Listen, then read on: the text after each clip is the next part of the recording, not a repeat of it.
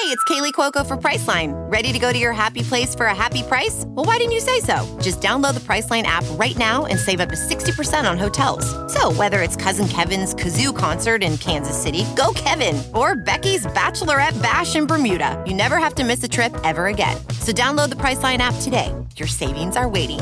Go to your happy place for a happy price. Go to your happy price, Priceline.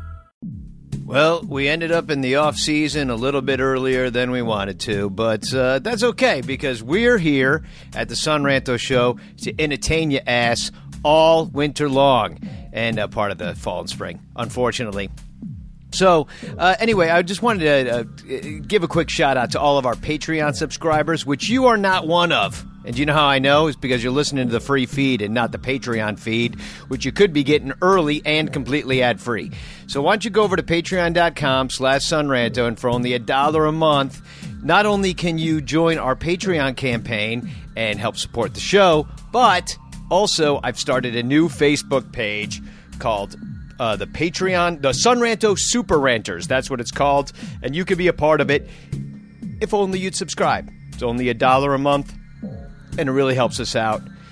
Please do it. It's patreon.com/sunranto. Also, for all your shopping needs, go over to sunranto.com/shopping. And if you shop at Amazon or MLB or NHL or wine, beer, anything you guys buy, you can buy it there. Buy it through us. You help out the show.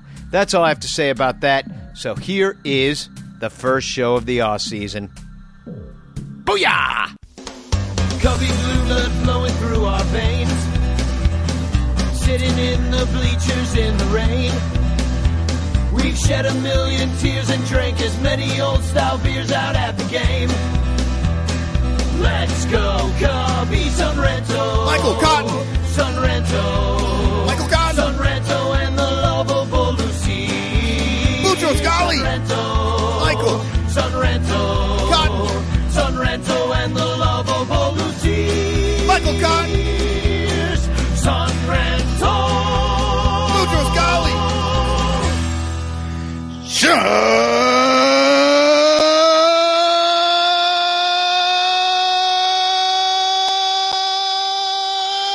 Rancho.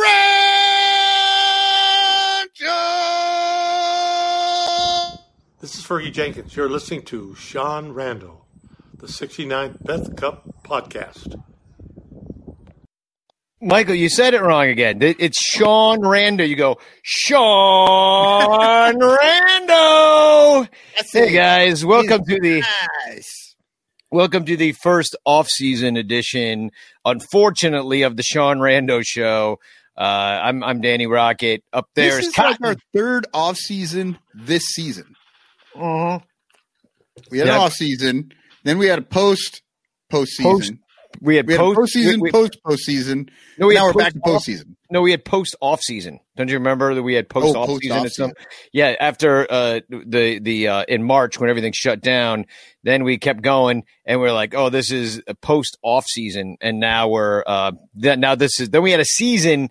Now it's October 7th. They're still playing baseball, but the Cubs aren't, so it's off postseason.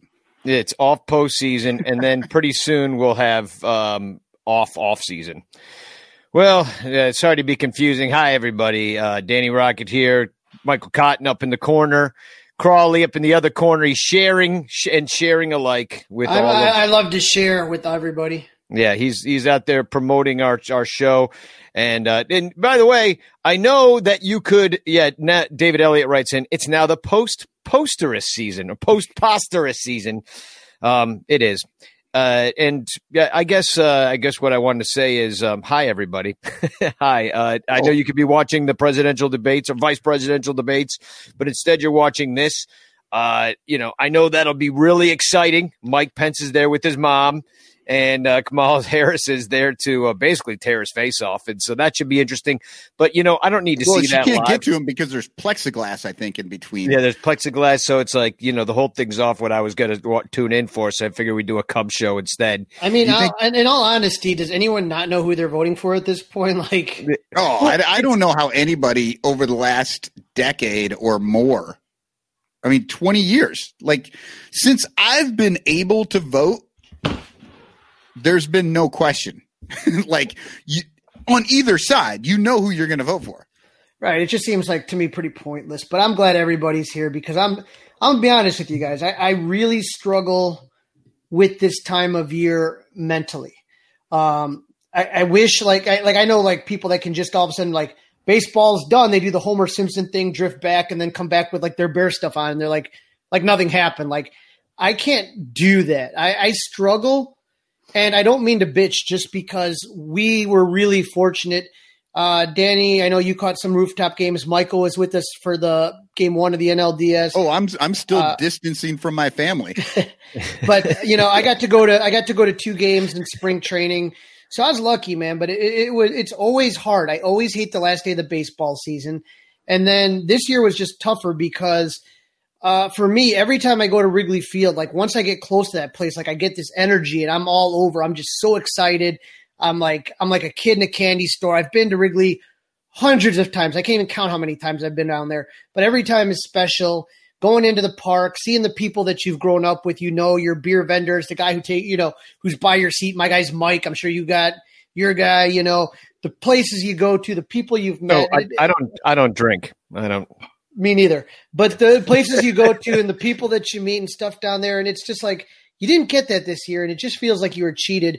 So it just takes this really hard time and makes it like doubly hard. You know what I mean? Yeah. I used to flip right into like, fantasy football and all that shit. But I kind of got out of that. And now the Bears, I don't know. Actually, since I started doing this show, Danny, since I really became an actual like a fan that really pays attention. I mean, we're all fans, right? And we pay attention, right? You catch maybe like 20 games a year. Doing a Cubs show makes you pay very specific attention because otherwise I'm going to come on this show and not have anything to talk about to anybody, or anything to write about or sing about. But Crawley, this might help. I went down there today and I watched, or not today, the other day, right after the loss. And I was like, I'm going to go down there and I'm going to see what there is to see. And I just happened to see that the L flag was still up from the day before, and I watched it exactly. It was like, why even fly that thing? Why are you even flying an L flag? Like, you don't want to put. And I know the history that you could go by on the subway and see whether they won or lost. But guess what, everybody? You know what? No, everybody checks on their phone if you care if the Cubs won or lost. You already know. You don't need to look out the red line train. I fucking love it, Danny. I love it because it is accountability. You know what I mean? Yeah, it's loserdom. You can't walk past any other ballpark and know whether the team won or lost the last game. Have to hold ourselves accountable. There's Thea from Repressor. I do. Accountable. I do agree that I like the tradition and the history of it. I know some people don't like the L flag. I like it, man. If you're going to fly the W, fly the L flag sitting right next to me. Well, yeah, I mean, but they did put it. I watched it get lowered, so you could see in the 4 pictures that I'm putting up right now. You got it up there, and then it's coming down a little bit. Then I watched it disappear, and there was something cathartic about that moment when I watched. Are you serious? That's the L flag is though from losing weight though. That was a biggest loser weight loss. I tried to give that away one time, but I ended up making posters for those people, and one guy actually hated Danny so much he never gave me his address. He was just like, because we did it with Ivy Envy, which R.I.P. Ivy Envy. Did they even do a last show? I never heard the did a final last game. show. They did a last. I didn't hear the last game. I heard the second to last game. Is that the last one they put out? I don't even know. That's the last one I've heard. Okay. Anyway. I know they're going to do one final one, but just to tangent off, might as well. It's off season. Just to tangent off real quick. Did you see that Evan Altman from Cubs Insider? He got a Andre Dawson cameo done for his father who had spinal surgery. So get well soon, Mr. Altman. Yes. And well soon. Yeah, and but he had an Andre Dawson cameo done, and I was like, oh, I've got the perfect thing. What if we get Andre Dawson, licensed funeral director, to declare Ivy Envy officially dead? That would be wonderful. $75 is all we need. I think I could swing it. I think we'll use some of the ranters' money. Hey, we can spend $1,000 on 3 tickets. We can spend $75. I should mention this. I made a few changes to the Patreon because this is how I do it. Crawley, you sit around sad. I freak out and I'm like, oh shit, what am I going to do with all my time? Oh my God, I got all this extra time. So I mixed 2 songs for the Bleacher Bum Band album, which I was totally ignoring, and I changed everything about Patreon. So one thing that we have now, and this is the only thing I'm going to really talk about, is we have a Patreon only Facebook page called the Sun Rantos Super Ranters. And the idea behind it is that we can stream from this situation exclusively to you. Maybe we can do some kind of call-in shows, video call-in shows where we can answer questions or even bring you on screen and have you, talk to us. Also, and then just like rich people pay for television access. Exactly. And the reason we kind of wanted to do that is we're always looking for ways that we can kind of exclusify our Patreon list. So, give you extra special stuff. So we're always looking for that. If you have any ideas about that, please feel free to be like, hey, why don't you do this for us? And maybe I will, and I'll be your little cam girl. But anyway, join the Patreon. It's only $1 a month. You can pay for. What do they call that now? Only fans. Only fans. Yeah, join my OnlyFans. Oh, I thought it was just fans. No, what site have I been going to? That's a good question. That's some bullshit. So anyway, we're making a lot of changes to the Patreon, and I hope you guys will choose to join on. We do have a lot of music. I released 2 songs on there that I mixed yesterday. They're not totally mixed, but, I put up the rough mixes so you can see what's kind of going on with everything. That's at the $5 level. I'm going to be posting more photographs. It's kind of one of the things I used to do a lot is post a ton of photos of the games I took and the shot of the shot and all that stuff.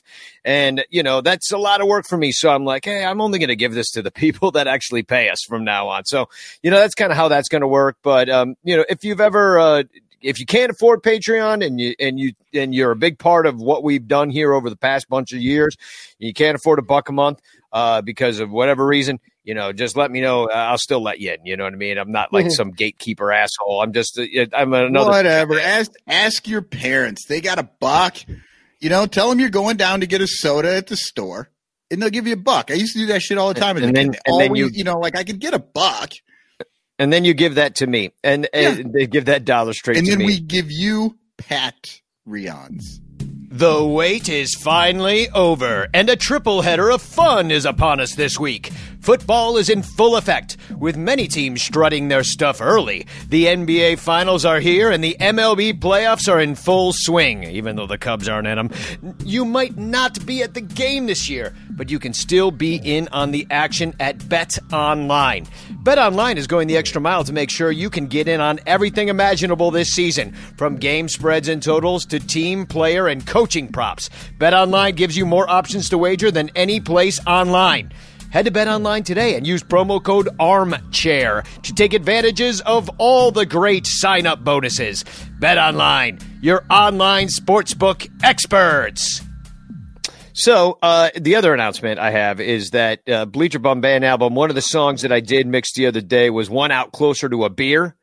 And I thought it would be really fun for a first music video for this thing, because it's almost done, is that why don't everybody send me your photographs of you at Wrigley Field drinking a beer. Just you and your family. Man. I don't have any of those. I know. Well, you're just going to have to maybe Photoshop one in, Crawley, because I know that when you're at the game, you like to keep it real sober and so you can watch the game and you're keeping score up there and you're watching every pitch. So send me your pictures of you with your family. Just one. Send them to sunranto@gmail.com. Don't tweet them to me, because they're hard to download from there, from like DMs, you know what I mean? So just please Facebook message them or email sunranto@gmail. And that's my only other announcement. Now I'm going to put that together sometime soon. Cool. You could be in a music video. So I figure we should start, with a final Rakes and Flakes. Oh, that's where you want to start? Yeah. Okay. Well, no, I think we start with rakes and flakes. Let's just get rid of this guy. I don't want to even talk about what just happened in any of these games or even this season ever again. This was garbage. No, we'll talk about it. I'm sure it's going to come up, but I'm just saying, let's pinch off the rakes and flakes. Let's get it out of the way and call. Well, and that's fine. The rakes is a little bit disheartening anyway. So let's move on. Hit me with my where's my drop? Today I'm going to show you how to rake. Show me how to rake. Well, you know what? Ian Happ started this year showing everybody how he was going to rake, right? And he ended the year with the highest OPS plus at 131. Highest on the team. That's great. Led the team in hits, slugging, home runs, was tied for first with walks. He was second in RBI and batting average and OBP. At this point, you might be thinking, I guess that makes sense. But didn't Happ fall off at the end of the year? I think he did. Yeah. Yes. Happ hit 2 homers on September 5th in the first game of a doubleheader versus the Cardinals. That was it. That was the peak of his game with a 317, 423, 690 slash for an 1113 OPS. From that point on, September 5th, he had no more homers. His average dropped 59 points. He struck out 27 times, compared to only 11 hits and 8 walks. And it was brutal. So he's sort of the raker. He's Happ, interesting season. He comes on strong. He had a good end of last year, too, if you remember. If you go back to the end of 2019 when he got sent down. Put together almost a whole season between the 2 years. Yeah, and we were freaking out. We're like, why did they send him down? What did he do? He was raking down there, and he was having a good year even at AAA, and they brought him up, and that continued. He had a wonderful end of last year. Is hitting the ball hard, going to the opposite field, using all fields, spraying the ball all over the place. And then he came back. He came back on strong. And, I feel like he would have put it back together. I mean, in a longer season? Or is in a longer season, you're going to slump, and maybe he was in his September swoon, which would have been May or whatever. And then he hit a home run in the playoffs. Yeah. He was he's the only run we scored the entire playoffs. Yeah. I agree with you, Danny. I think, a one less than a month or right about a month sort of dip in totally acceptable. There's three things. There's 3 things. Do you buy it? There's 3 things that you look at here. Okay. Number one, like Michael was saying, what you guys were saying is it's just a dip. You know what I mean? Which are going to come, the ebb and flows of a baseball season. Okay. The second thing you have to ask yourself is how bad was that injury when he fouled the ball and it hit him in the eye? Because right away you can draw a direct, correlation with when he starts to swing down. Crawley, I looked into that. So he got hit in the eye on September 3rd. He missed September 4th. His first game back was September 5th. And that was a doubleheader against the Cardinals. He hit 2 homers in that first game back. And then nothing. He went downhill from there. So I was with you. I was like, man, that thing must hurt. But I don't understand how he hit 2 homers in that first game and then went downhill. It seems like it should have started a little bit before that. It was weird. And then the other issue do you buy an Ian Happ resurgence and that this is the guy that's going to lead us to the next title? He's the leadoff hitter. He's a switch hitter. He's our center fielder for the next 5 years. This guy's going to just hit about 280 to 300 every year. He's good for 25 home runs. He's going to drive in 100. Is this who you think he could be? The third thing that you have to think about, I mentioned number 1, was it just a regular slump? Number 2, was it that eye injury? Or number 3, the question would be, did the pressure get to him a little bit? Because all of a sudden he was your offense. And they were talking MVP for him for the year. That changes your perception. And then now that could sort of lead into that slump a little bit and maybe he works his way out because he's no longer an MVP candidate. Dude, he got a job selling mom jeans. Mugsy jeans. Yeah, I mean, the pressure on you from selling that fine denim. But we talked about that before, that, we kept saying all year, the big studs have got to start hitting, because it's not going to always be Hap, Hayward, and those guys that were kind of carrying you earlier. And again, then all of a sudden, when it's not you, when everything is dependent on you to get the offense, to get the runs, that's a different mindset. You expect it from Javi. You expect it from KB. You expect it from Rizzo. Ooh, not this year. Well, not this year, of course, but Hap, now all of a sudden it's like, Ian, you better do something or else we're not going to score. It's a different mindset. And and as you remember, that KB also got a job, and that was shilling for Midwest Express Clinic and all these guys with these second jobs. Too bad they don't make enough money. The Ricketts refused to pay them, so they got to go out and get these other jobs. I make like $25,000 to $30,000 a year on average for like the last 7 years. And if somebody offered me a job, I'd be like, I don't really have time. To be fair, Danny, you know what I mean? Like, I'm like, I got plenty of money. 25 to 30,000 on their little appearance. They had 4 pictures taken. It took them an hour and a half, and they were done. If they pay me $30,000 for that, but like they're asking me to, get $15 an hour to go work at Aldi or something. You know what I mean? Like, that's the only other job I can get.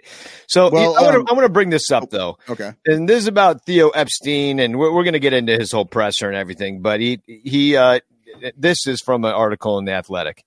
Epstein doesn't believe that contact should be the main focus when it comes to the Cubs' flawed offense, which is probably the issue. Yeah, exactly. At least not when looking back at 2020. The Cubs had the 4th highest ground ball rate in baseball.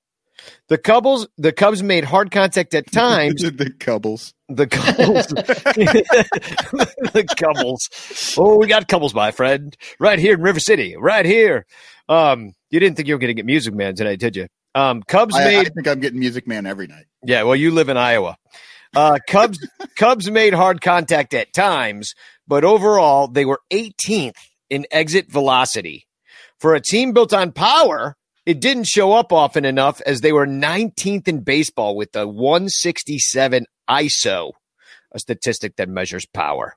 So, I mean, that is low. I mean, they were not hitting the ball hard. We saw that in the Marlins series. Yeah. We saw that in the Pirates series. Oh, yeah. It's like they're popping it up, and like the Pirates are hitting home run after home run after home run, and the Cubs, like, they're just barely getting to the warning track. See, and that is what we're talking about with contact. We aren't specifically saying they need to put the ball in play more, which we would like that. But the Cubs are not making good contact. I don't think that what Theo said makes sense in the fact that, like, he's saying, oh, well, contact isn't the issue, right? But it is. It's bad contact. Right? Well, they need better contact, and I think that's across the spectrum of the term contact. It's not just putting more balls into play, but hitting them well, because they were swinging through pitches like it was going out of style. I mean, how many times did we see Javi, just whip through a ball that just went right past him? And then when KB would hit something, it would go straight up in the air and back to the screen. Well, Theo, again, we'll talk about it later in the press conference. And Danny, you brought it up, and I had the same stuff from that whole Athletic article was really, really good. But it really, we've talked about what this team is before, 3 true outcome team. But when you can't hit the home run and you don't have the power, that's what your offense is predicated on. That's a problem. And when you have guys like Chris Bryant not hitting home runs, and you have guys like Kyle Schwarber not hitting home runs, you're going to be in a lot of trouble. So you expect the walks, you expect the strikeouts, and you expect the home runs. But if the home runs don't come, that's a big part of that equation that you're missing. You have to be able to make some sort of an adjustment, right? Like, you can't only go for the home run. Well, here's what Theo had to say about it. I got a little sound drop for it. Fundamentally, if you want more contact, the best way to approach that is to employ hitters who make contact. So he's got to figure it out, guys.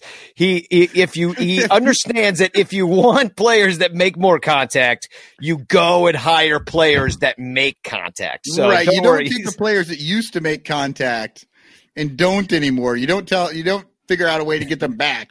You just go get different players. God, how does Theos know everybody that he's so smart? He's just like says nothing, and everybody's like, Are we jumping ahead of ourselves though? Yeah, we are. We are. Let's jump back into the race. Say one thing? Let me say one thing about this contact thing, though. They have the Cubs' numbers for years now. They know where they can't hit the fastball. They throw them that high heat. When they throw the high fastball and they're trying to elevate, they're like, okay, they're all Chris Bryant's dad. Get it up there, get it up there. So they throw them the high heat. And so they can't get under that. You know what I mean? You can't lift that ball. So instead of like figuring out how you're going to smack that ball this way or that, they're just like, nope, got to get it under it. And, it just seems like they have never been able to make that adjustment. And that's why the ball shoots straight up in the air. Correct. Because they're still trying to get that launch angle on it, but it's too high of a pitch for them to do it. And that has been across the major leagues, the defense against launch angle. So, and if you want to fix that, freaking figure out a way to smack a couple doubles that way. Yeah. Figure out that way, and they're going to stop, throwing it to you real fast. If you just hit 5 doubles in a row on high fastballs, they're going to throw you something you can lift. And that's how it works. That's how everybody adjusts to each other over time, because, you could be looking in the past, or you could be like, hey, this is what they're actually doing to me, and and having to adjust your launch angle situation. And what is the answer? Another hitting coach? It's like, come on, Iapoche, bring back Malley. People are saying, I'm like, oh God, let's get them all. I'm pretty sure Malley has a hitting coaches. Let's get them all. College of hitting coaches. Let's do it. I don't know where Malley's working. He's working with the Anaheim Angels. Joe hired him. Oh, yeah, Jesus Christ. Well, then maybe we don't want him. All right, should we move on to oh yeah, you want to do flakes or let me finish up. Well, actually, I'm going to finish up the rakes, because one of the guys I wanted to give a shout out to didn't have the overall numbers to really be a raker. But I wanted to shout out David Bodie, because this is a guy that does make contact. He gets up there, and in big situations, he gets hits and he drives people in. Look, RBI is an antiquated stat. I get it. But he has the most RBI on the team when 7 other guys had more plate appearances than he did. And he had the most RBI on the team. He was number 1, right? At 29. That says something about him being clutch. And he drove in more runs than he had hits on the season. He had 29 runs batted in. He had like 27 hits. Like, that's what we call production. He only hit 200. And he struck out a bunch, but the 200, the 1/5 of the time that he was hitting, he was making noise and doing things that the Cubs really fucking needed. And it's just amazing that he was so low in plate appearances and still drove in the most runs on the team. I don't think RBI is as much as an antiquated stat. I know people don't look at it the same way, but people realize that you can't control that. Like, hypothetically, if you have nobody in front of you and you're on a shitty team, you maybe have bad RBIs. But for a guy like David Bodie and what you're talking about, he was what, when it came to having guys on base, he was the one guy that you felt comfortable may make contact and may drive in a run compared to the rest of the guys. Yeah, if you're a leadoff hitter, you're not going to get RBI. That's why it's kind of one of those weird stats that you can't really – you don't get a lot of them, or where you're at in the lineup, you might not get a lot of the opportunities. But when you're the 8th most plate appearances and you have the most RBI, that says something. Like, even though the stat itself, you can't just spread that around to everybody equally and just say, oh, this means this thing. Right. It does mean something when you see the production that this guy had, right? So. Let me bring up, this was pointed out to me by Infield Fly Girl on Twitter today, and I did, and check out his splits. These are David Bodie's clutch splits. His splits are dumb, ridiculous. They're the dumbest thing ever. So he's got a runners in scoring position batting average of 379, which is a TOPS plus of 230. So 379 batting average, 1.176 OPS, with runners in scoring position with nobody on. He's batting .070. He's got an OPS plus of 11. He's 90% worse than anybody else in the majors when nobody's on base. When it doesn't mean anything, he's at his worst. Yeah. When it means the most, he's like at his best. I mean, getting on is nice too, but he can't do it unless there's somebody on with him. What you're saying is he's not a leadoff hitter material. Mm-hmm. Yeah, Joe would have already had him lead off for like a month. So, with men on, he batted .309 just in general, like just man on first, and he's 54% better than your best hitter, and then with bases loaded. Now he only had 5 plate appearances, but he batting .400.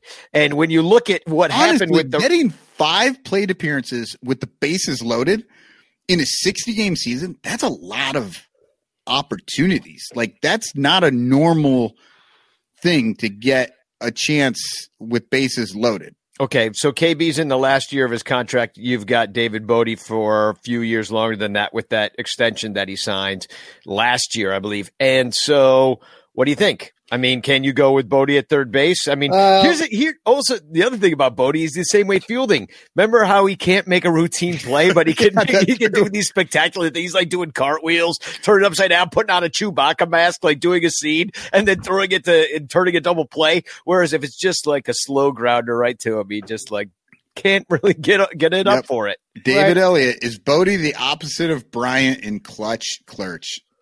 He might be, but the problem is he's going to get a lot more opportunities with nobody on base than he will with bases loaded sort of a situation. It's like, and that's where you end up with that 200 batting average and just sort of the overall numbers don't look great.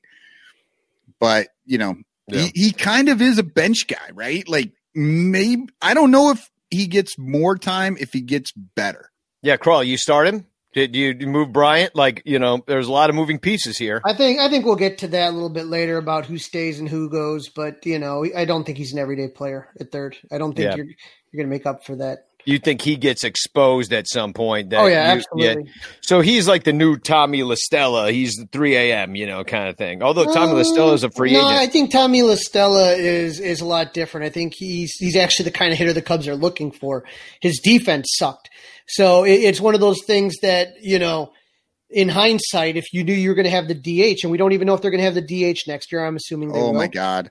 I'm assuming they will. Everything stays. Everything stays. The MLB is going into the fucking garbage over this offseason. It's ruined forever. It's already done. The deed is done. I'm already hearing people who are, like, happy about it. But I would say that if you have a DH, Tommy LaStella is a perfect candidate for DH. We got a lot of perfect candidates for DH, except for that they stink at hitting. Except for nobody did any good at DH this year. Yeah, exactly. Let me tell you about how bad the DH was this year.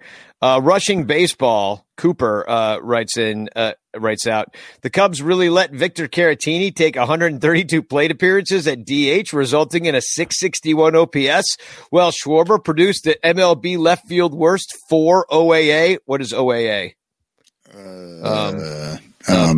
Oops, above average. it wouldn't have been a negative number then. Yeah, exactly. And then Full Count Tommy says the Vic at DH stuff this year was mind blowing. Like, I can't believe that lasted the whole season. And D West writes in, Vic was really frustrating this year. I don't know why he swung at 10% fewer pitches in the zone and made contact on 5% fewer of those pitches. That doesn't seem like actually like all of this stuff though is kind of going into Theo's press conference. Exactly. I wish. I think if we kind of hold on that. But let me tell you though, the DH not a productive role on the team this year, and why DH has just never been that productive. People want to say because they, people like Big Papi or Frank Thomas are fucking larger than life, amazing athletes that kill the ball. But league wide, it doesn't make a huge difference. And that's like, yes, I'll agree. Pitchers don't hit well. I understand that. when they do, it's way more exciting than when a DH gets a hit. That's for sure. And I think it just allows you to have a guy like Schwarber playing left field all the time and use Caratini as your DH because you can put an extra, guy who's not that great fielding in there.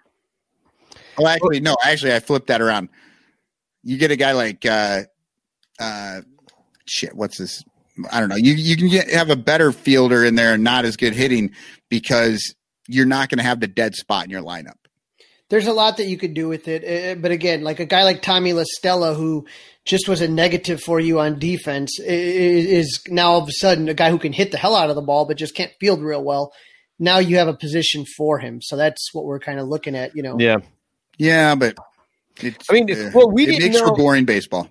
Well, and also we didn't know before the season. We didn't even know if we were going to have a season, and they implemented the DH at the last minute. Like we weren't going into the season thinking we had a DH, right?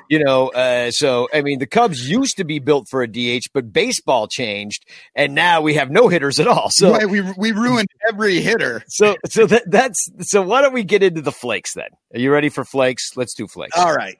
I haven't worried about flakes since my grunge days. Remember them? Kinda. A little bit. Not She's much. Cute. I like her.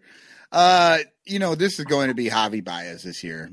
The guy just completely fell off the table. He played in 59 games.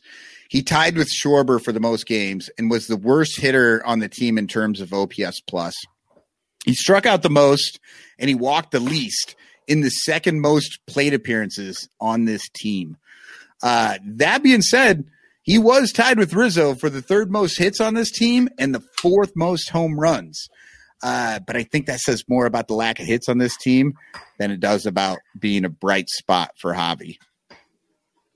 Yeah, brutal, man. That was the worst I've ever seen of Javier Baez, and now he's in a contract year. So, I mean, technically, I think 2014 was the worst. I don't know. I mean, it's just we expected him to be bad then, and the team sucked, so nobody cared. 2014, he was still not an established major league hitter. Yeah, 2 years ago, he was an MVP candidate. Yeah. You don't expect to fall that bad. And that's the difference, I think. So I'm just saying, so Danny, what you're saying, like, that's the worst you've ever seen him. I think we have actually seen him worse, but we've seen him progressively get better and better and better and become one of the top players in the league. And then this year completely fall off the team's apprehension to swing the baseball bat was totally maddening. Just watching balls, and not identifying the fastball. This goes to Theo's press conference. So we can just move on to you got a throws? I got throws and blows. All right, cool. Let's run through these quick. We won't even discuss them because it's fucking pitching and everybody understands what the fuck we're talking about. Right. It's quick. Here it is. My hands to the Lord. Throw up my hands to the Lord. Oh, I hope YouTube dings us for that one. Yeah. There are two big winners in this category, and one of them is going to be a no-brainer, but the other might be a little surprising. Yu Darvish had an ERA plus of 2.21 this year. Nice. I think we all knew that was coming. But did you know that Jeremy Jeffress had an ERA plus of 2.92? 2.92. Jeremy Jeffress had a damn good year. He was lights out at the beginning of the year. We saw, that last game that he pitched in did not go real well. But the bloom was a little bit off the road. It was a rough situation too. I think they got so confident in him. Yeah, they were like, go out there and do all this stuff with one hand tied behind your back. The fish in the truck got a little bit got a little bit rotten. He gave up a 2-run home run, but that was a wind-aided home run. It just sucked. Yeah. Well, and actually, he did have a 4.09 FIP. He had like a 1.54 ERA and a 4.09 FIP. Sounds it was about one right. of the largest on the team. And so again, what people are going to have to understand is everyone's going to want to re-sign Jeremy Jeffress, and he may be a perfect one and done candidate where you bought him low, but you're not going to want to sign him to a multi-year deal because there was he was lucky, so to speak. when you talk about fielder independent pitching, for some reason, the balls just were hit to the right place and everything worked out. And eventually that's going to even out over time. So I would not sign him to a long-term deal, regardless of how good it was. Another thing is, and this is another positive, and I know that's rare for me, so everybody perk up right now. But I need a drop for Danny's positive. I think I might have one from Theo's press conference about that. There's how about this one? I like this one. We have to find a way to win. I love that one. We have to find a way to it's like, yeah, no wonder you can't win because you forgot even what it's called. So no, I think we saw the emergence of some of the minor league bullpen. You know, that the pitch lab stuff. You know what I mean? I don't have that drop available right now, but the pitch lab stuff looked good. You saw Rowan Wick out there. You know, who else? Even Braylon Marquez. That was an exciting kind of emergence of him. Marquez is not someone you were really looking at, but you were looking at Jason Adams. But I'm talking about for next year. Like, right. As I'm saying, Jason Adams, you're looking at. Well, we weren't really looking at Braylon Marquez because nobody could see him until one inning on the last game of the year.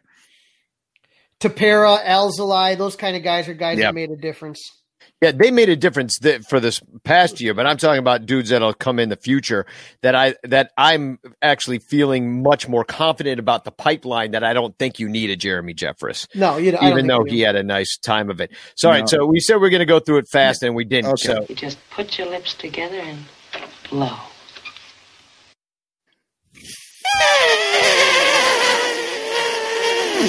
Sounds like Tyler Chatwood is back in the blows again.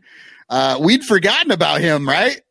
Here he is again. Not until Theo brought him up at the end of the press conference, and he was like, "Well, what are some positives you take away?" He's like, "Well, we got Tyler Chatwood healthy." I'm like, "He's not on the team anymore. Who cares?" Right, and he got healthy when the season was over. He didn't get a chance.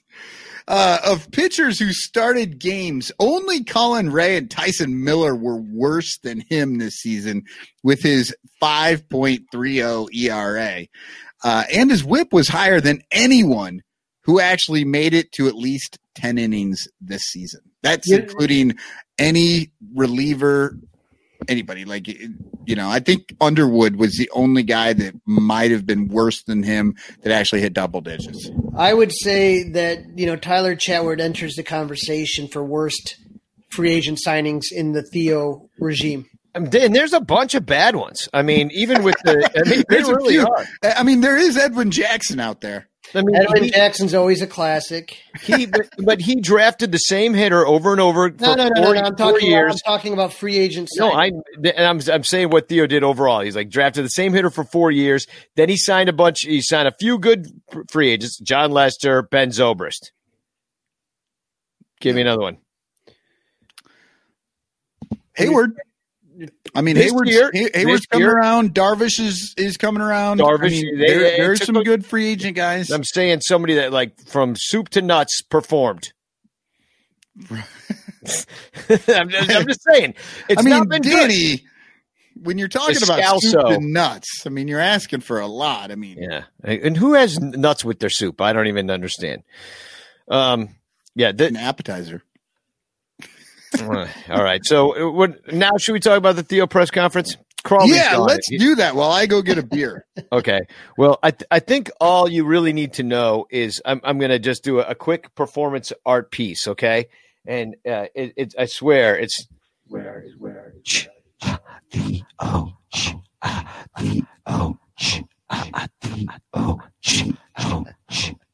Move forward, moving forward. Adjustable, be resourceful.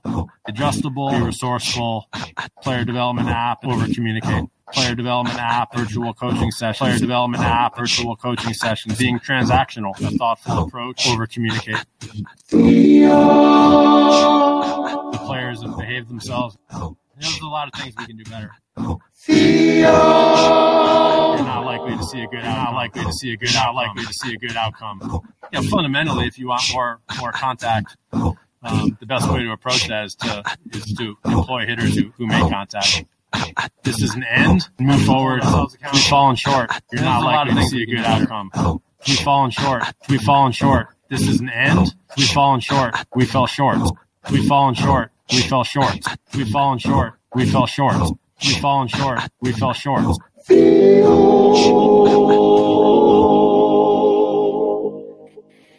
Oh, goddamn sexy. I'm going to sleep to that tonight. Yeah, that was just a little improv session. I was working on it a little bit today, fucking around with my little soundboard, and I think that's all you really need to know about what happened. I'm gonna pop it into the old the old stereo there and turn it on nice and low and talk dirty to my wife. I mean, nothing gets her off like Theo saying adjustable contact.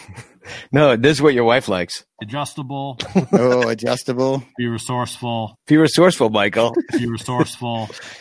All right. What did you think of the Carly? Tell me, what was your did you not get depressed by that? I was depressed. He seemed sad. I would say that, he was frustrated, and it's real clear that, he talked about this being a crossroads, and it is what it is. I mean, all these guys are coming up for contract, and you know it. And, I am one that's going to always look at the positive with Theo and what he did. And when you think about what he showed up in, you know what I mean? When he showed up to the Cubs, they had shit. They had shit on their team. They had shit on the farm. They had shit everywhere. And did we get the run that we thought we were going to have when the Cubs kind of really started to kick in gear 2015? Again, 3 NLCS is a World Series. That's nothing to really kind of sneeze at, and postseason appearances, 5 out of the last 6 years, however you want to go with it. But I would say that, it is what it is. And there was a lot of disappointment, and he was very clear on where the blame lied this year. And that was with the offense. Well, I think we drink a toast to old Theo Epstein coming into his last year. And, this press conference was very much the same press conference he had last year. The only difference was last year it was Joe Madden who was kind of in the last year and hadn't quite performed as well as we had hoped when this whole run started. Now that he's gone, it's all shifted to Theo. It's the same narrative. They came in, they kicked ass, and they could not sustain it. And so, the Theo Epstein era, the Joe Madden era is really going to be they're going to be tied together, of course, but they're going to have the same story arc. They came in, Theo built it up, Joe came in, got the young guys to where they needed to be. They won the championship. They hit the peak. Everything was great. And then, as in all stories, after the climax, you go down. And unfortunately, it lasted a few years, and it just didn't turn out as well as you wanted it. It's like a story that didn't end exactly when you'd hoped because you wanted it to keep going. And when it didn't, you were like, okay, we can end this now. I think it's these ideas of grandeur that sometimes occur is that we waited 108 years to see the Cubs win a World Series. Okay. And now all of a sudden everybody thinks we're going to win 4 or 5. And I think you can see it's been a long time since anybody's won back-to-back World Series. I think the Yankees really are the last ones to do that, if I'm not mistaken. And just how hard and difficult it was to make it to 3 NLCSs was an impressive feat. And again, you did have postseasons where, if you look at 2018, they kind of fell off in September and they lost in the wild card. And when you look at 2019, they were in it until the very end when all their guys got injured, Baez, Bryant, and Rizzo. So, they should have been in the playoffs last year in 2019 and weren't because of injuries. And that happens and everyone's got to deal with them. But to lose your big guys when they were, that was tough. And so there's a lot of success, but a lot of what Theo was saying to me was interesting. Here's the thing. No matter what anyone says as far as, well, in the past he said this and now it's just going to be the same old. Well, there's a specific reason for that. And this was from the postseason right here.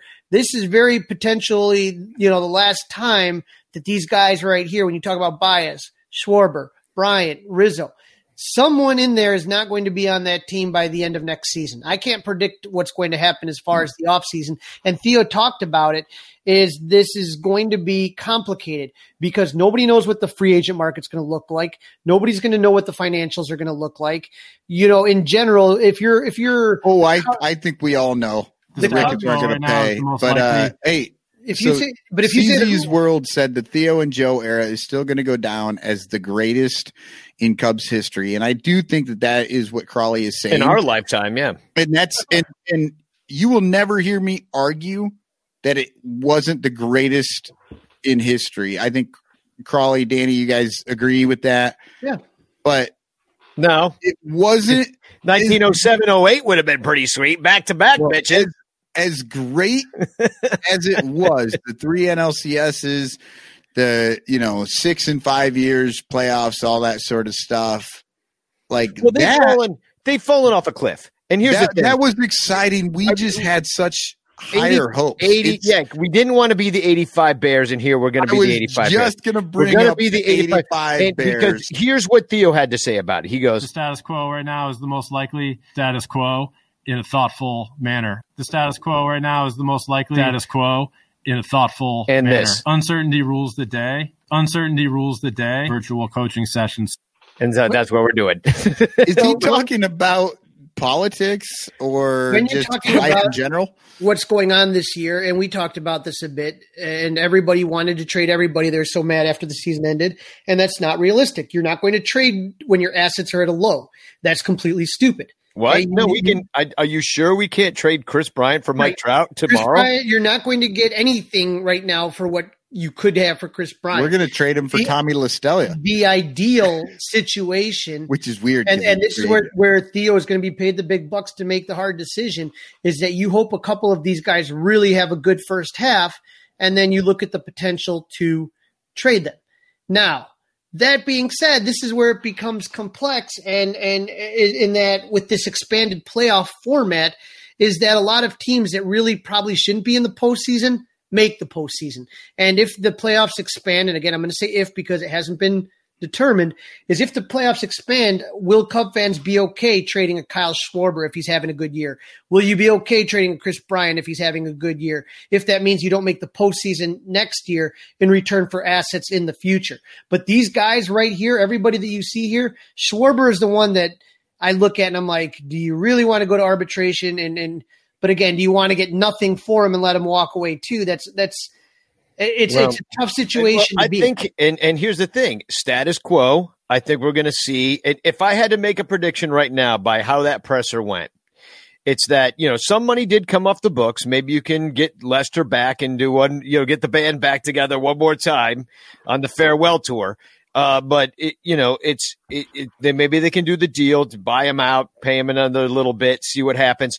But an incentive-lative contract is similar to Adam Wainwright. With all these guys getting raises, Schwarber's going to get the raise. Does he deserve it? No, but it's just built into the situation.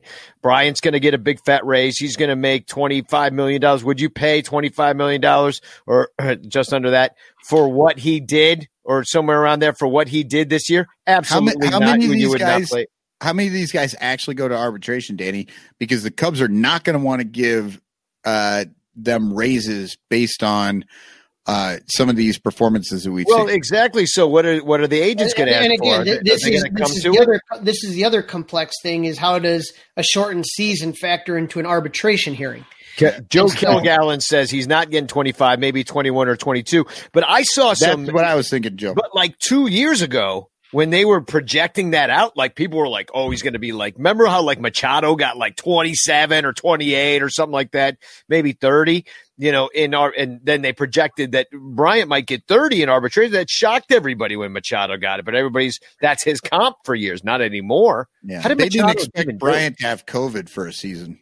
It's the arbitration process. Everything is going to be difficult. And Theo kind of brought that up in the press conference. You don't know what free agency is going to look like, not just for the Cubs, but for everybody. You don't know what the trade market's going to look like. And again, arbitration, it's going to be very hard. I think, it's going to be hard to say, well, this guy sucked this year. Well, it wasn't even a full year. You know what I mean? And no chances to get out of slumps. And it's complicated. And so how that's going to work. The Ricketts are gonna run that shit to the bank.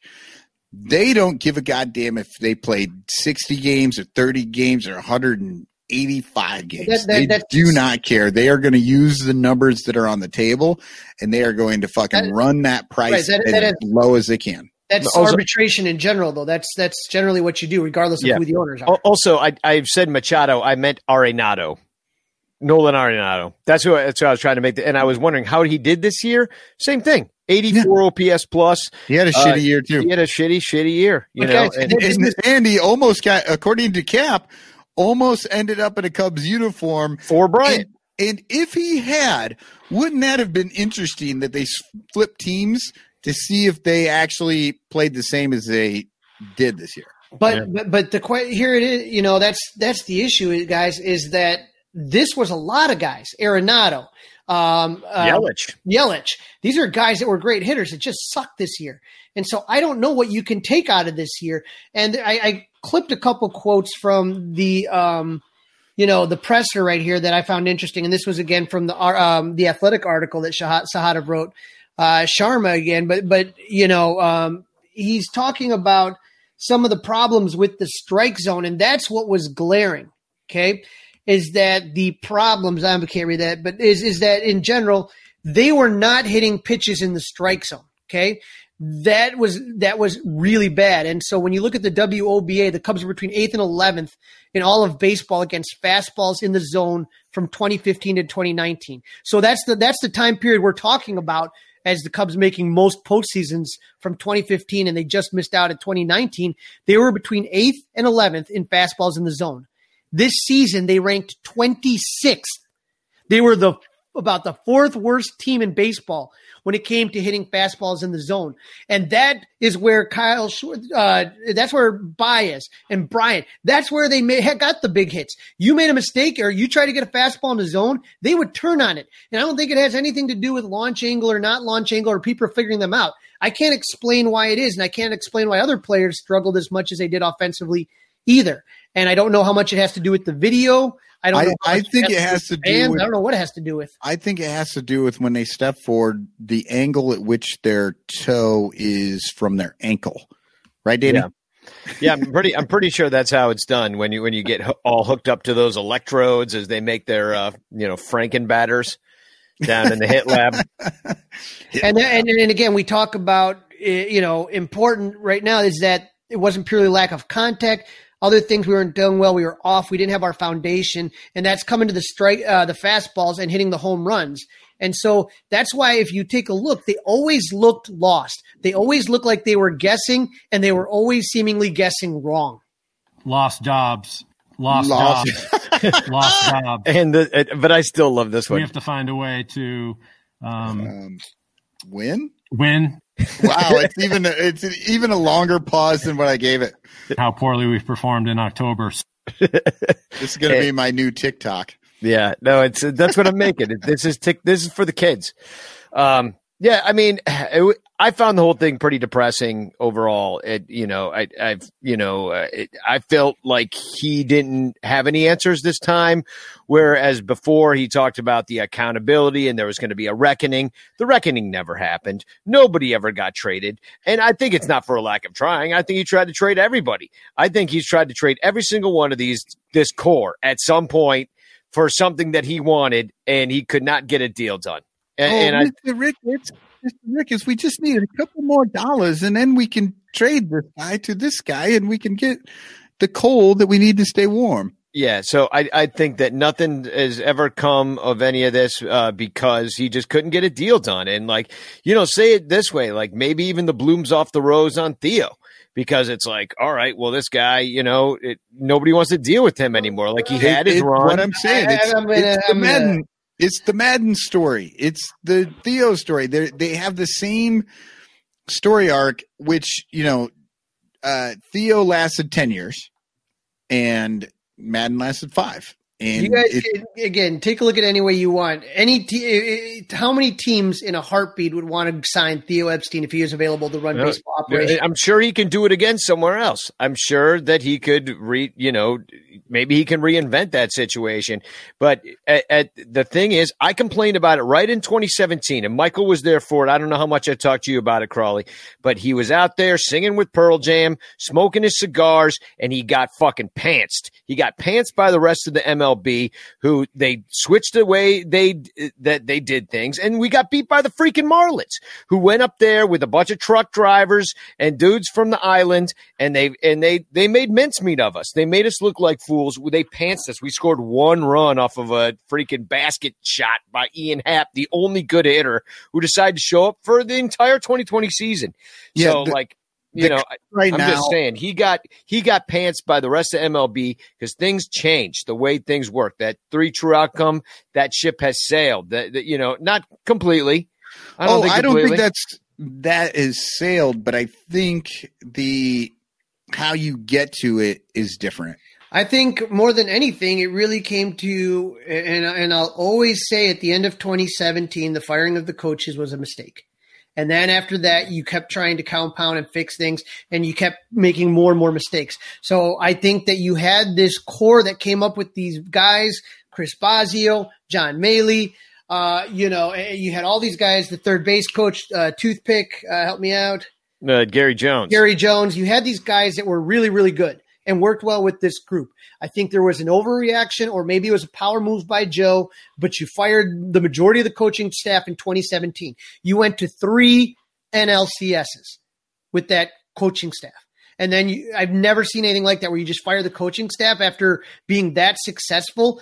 I don't get it. And then you ended up going, okay, now you got Chili Davis. Well, that didn't work. Right. Now and then you add to that the tightening of the purse strings by this, this team that supposedly was going to be backing up dump trucks of money, to do this stuff.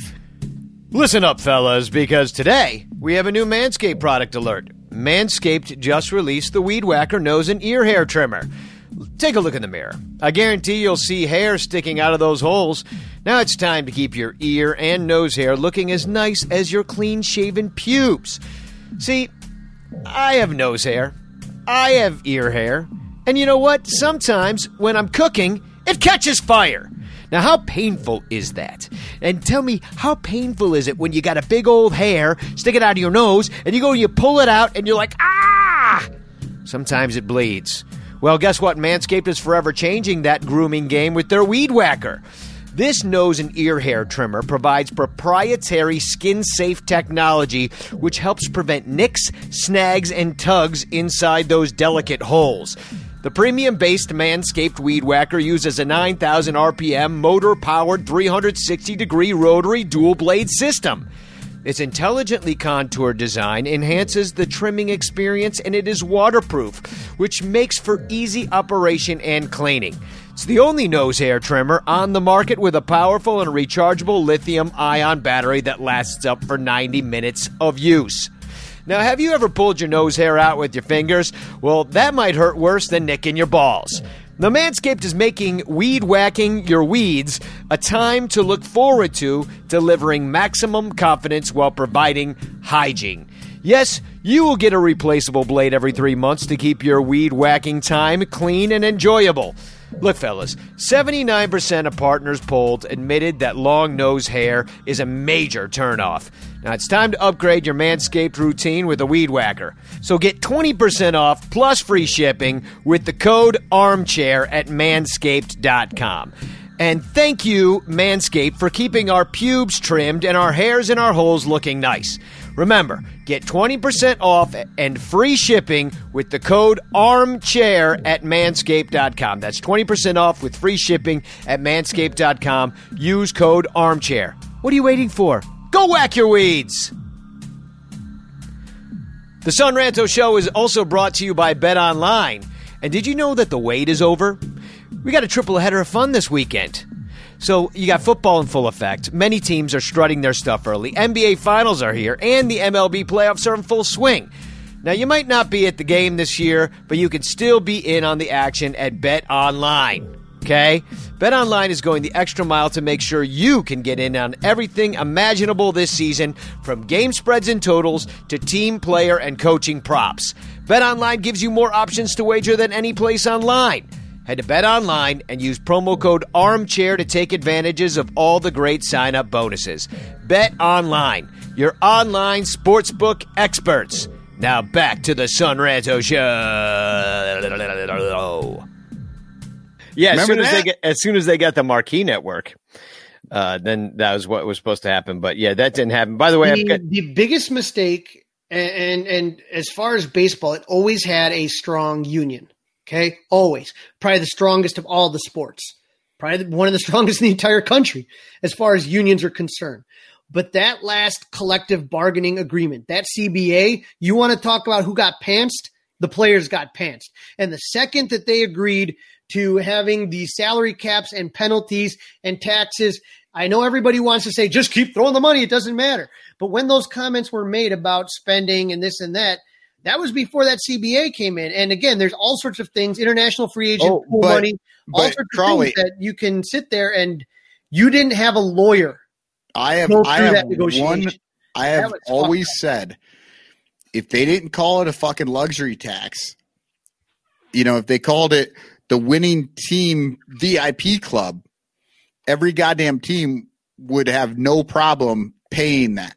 Yeah, but the moment they put the word tax on it, all those Republicans were like, not paying that. Yeah, they're like, oh, fuck taxes. All we know is to get away from taxes. If you called it a VIP club membership. But they make it punitive so that you have not only no incentive to sign all the high-priced players and like run away with the league, like the 27 Yankees or the 50s Yankees are just always showing up with all the best players and spending the most money.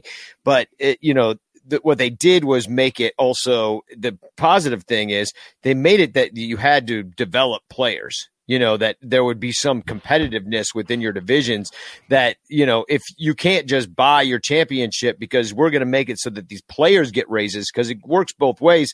I mean, arbitration, Kyle Schwarber, is that even worth the money? Arbitration, Chris Bryant, is that worth the money? I don't know. If based upon the past performance, I'm not talking about, it's all potential performance, but based upon the past performance of what you think might happen in trying to get your crystal ball, looking in the future, you're like, okay, how do you blow this up? It's not when, but how, because it's happening. It's going to happen regardless. Under the CBA, it's not sustainable to have all these guys and just pay them. It's just not going to work. That's not how it's – and I think that in the history of baseball, and we'll be long dead before this is written, but I think Jerry Reinsdorf, you want to talk about negative influences in baseball. He has kind of been the leader and the one that people get behind. He was responsible for the last player strike in the 90s, the lockout. And he's one of those guys that has tried to keep the quote unquote small market teams, wanting to make sure that instead of the owners spending, making sure that the owners that are spending are reined in. Yeah, that's a big issue. And I think Reinsdorf kind of gets away with it because he's a very quiet guy. And that was one of the reasons, if you remember, I don't think the Ricketts have done a bad job as far as ownership is concerned, but I do think that when Mark Cuban was interested in buying the Cubs, and Jerry Reinsdorf has dealt with Cuban in basketball, when you talk about the Bulls and you talk about the Dallas Mavericks, and there was no way, because Cuban is not one of those guys that's going to kind of get in line and, get into the old boys network, and I think that was a big part of Mark Cuban not really getting a chance to even really buy the Cubs, is because there's no way Reinsdorf would let that happen. Yeah. They wouldn't let A-Rod do it either. There's certain, I think there's a certain barrier to entry that I don't think we understand.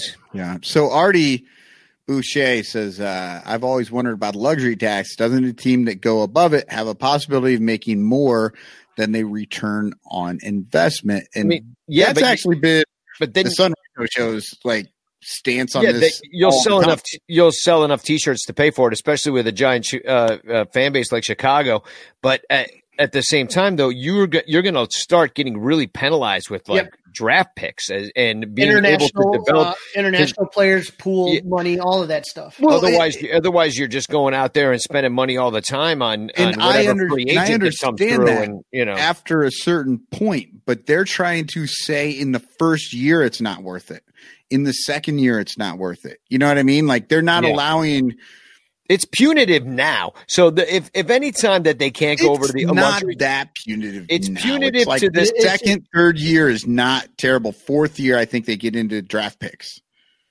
Yeah, but that means that you can't put together a team that's going to be competitive. Well, also there's no 6-7 years. Yeah, but what are we even looking at? Like this guy's Chris Bryant's gonna make $20 million. You're gonna like roll out at like $250 million payroll when you have no fans in the stands. We don't know what it's going to look like next year. This could be like 20% capacity or something like that. We'll see. Yeah, but this was all starting before there was no fans. But the point, the point of it is that it was supposed to make it more competitive for small market teams to prevent the large market teams from buying up all the good free agents.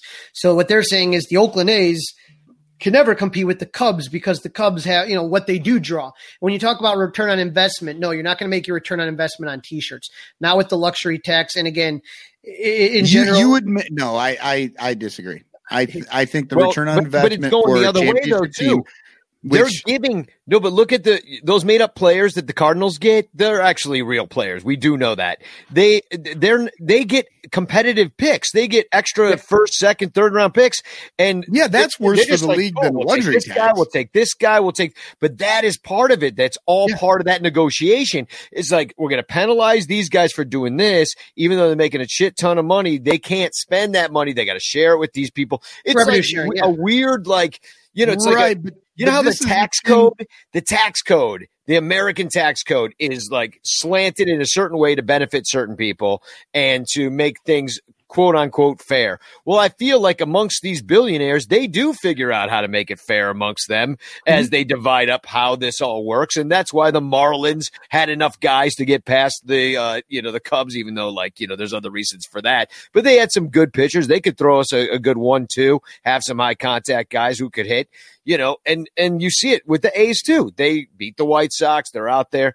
and, they've got those extra guys. Cardinals make the playoffs almost every year because of it, because they've always got some guy that they made up, but really they just drafted him with their extra shit. So it's all part of it, and these are the parameters that I think Theo might like to get rid of and maybe go to a smaller market team. Right. But at some point. Steinbrenner learned and showed many, many years ago, before all of this was going on, that it didn't matter if he spent more money than everybody else because he was making money. He understood that he could spend money because he was going to make money. Like it wasn't like everybody who says it he just wanted to field a team. He wanted to field the best team, blah, blah, blah. No. Steinbrenner just knew if his teams were good, if they had the biggest names, if they had all the cachet, then he was going to make the money on the back end in all the other ways. So it's like licensing, the Network. I mean, there's 8 million ways to make money. But baseball I think that's teams what don't the Cubs, lose money. But I think that, the Yankees have had the Yes Network for a decade or more. Way more than a decade. The Cubs just got their marquee network. When the Yes Network went live, it was the first one that did it. They made a shit ton of money right away. They were spending money back then to start shit rather than fucking around and trying to hang on to every dime that they had. But they knew where to find the money. Well, guess what? Nobody has cable anymore. Anybody that's in their 20s will never subscribe to it. They will never have it. So, but back then you did have cable. It was the only way to watch anything because it wasn't on. There was no Netflix. There wasn't none of that crap when it started. So people weren't used to watching the baseball game on anything but cable on TV. So, I got a couple of quotes about the marquee network here. This one from Dom, because, we're talking about Theo here too. Dom Frederick, what did they call him? The leader of morale. He's the director of morale for the Chicago Cubs. Theo is talking to the media right now, and that sports betting show is on marquee. I mean, the most important employee in Cubs history is talking, and we're watching a guy on his 10th job in the media industry talk about the MNF spread tonight. What are we doing? Unacceptable closed-door meeting. And yeah, I saw that too. And that was some bullshit. You said, True Blue Cubs fan, which is Michael Cotton, Cub X3. That's me. Yeah. Anybody else wonder what in the fuck Watch Marquee Network is for when they do not cover actual news for the team for which they were created? I mean, seriously, like they got pantsed That's by the first like time I've ever made this show.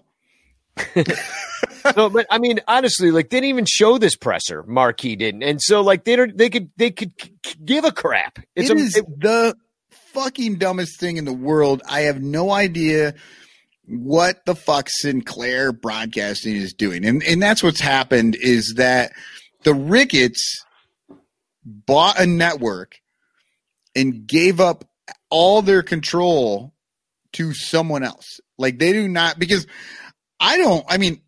for all of Tom's like issues and all the Ricketts family issues, I think that they really do want to cover the Cubs with this network. But there's somebody else saying it's better for us to have Monday Night Football betting than it is to have Theo on the as when you talk about the Yes Network, that was a network that was 100% dedicated to the Yankees. And whenever the Yankees whatever was going on Yankees, that took precedent over everything else. And I thought that's what the marquee was supposed to be. Right. And with the marquee, imagine if all of a sudden you buy yourself a sweet ride, a real nice car, $50,000, $60,000 car, and then throw the keys to your kid. That's essentially what the Cubs did. Is they got the car, but now they handed the keys to somebody else, and they're going to drive it like a dumbass. And that's kind of the problem that we've had. And so we had a conversation. I'm not going to mention with who, but we had a conversation before the playoff game with somebody that is involved with Cubs media, and it is frustrating because these are New York guys that are running the network right now, and they're running it like they're trying to run it like ESPN, and that's not what Cub fans signed up for. Cub fans signed up to see the Theo press conference. Cub fans signed up for a lot more Cub stories with Rick Sutcliffe. Yeah.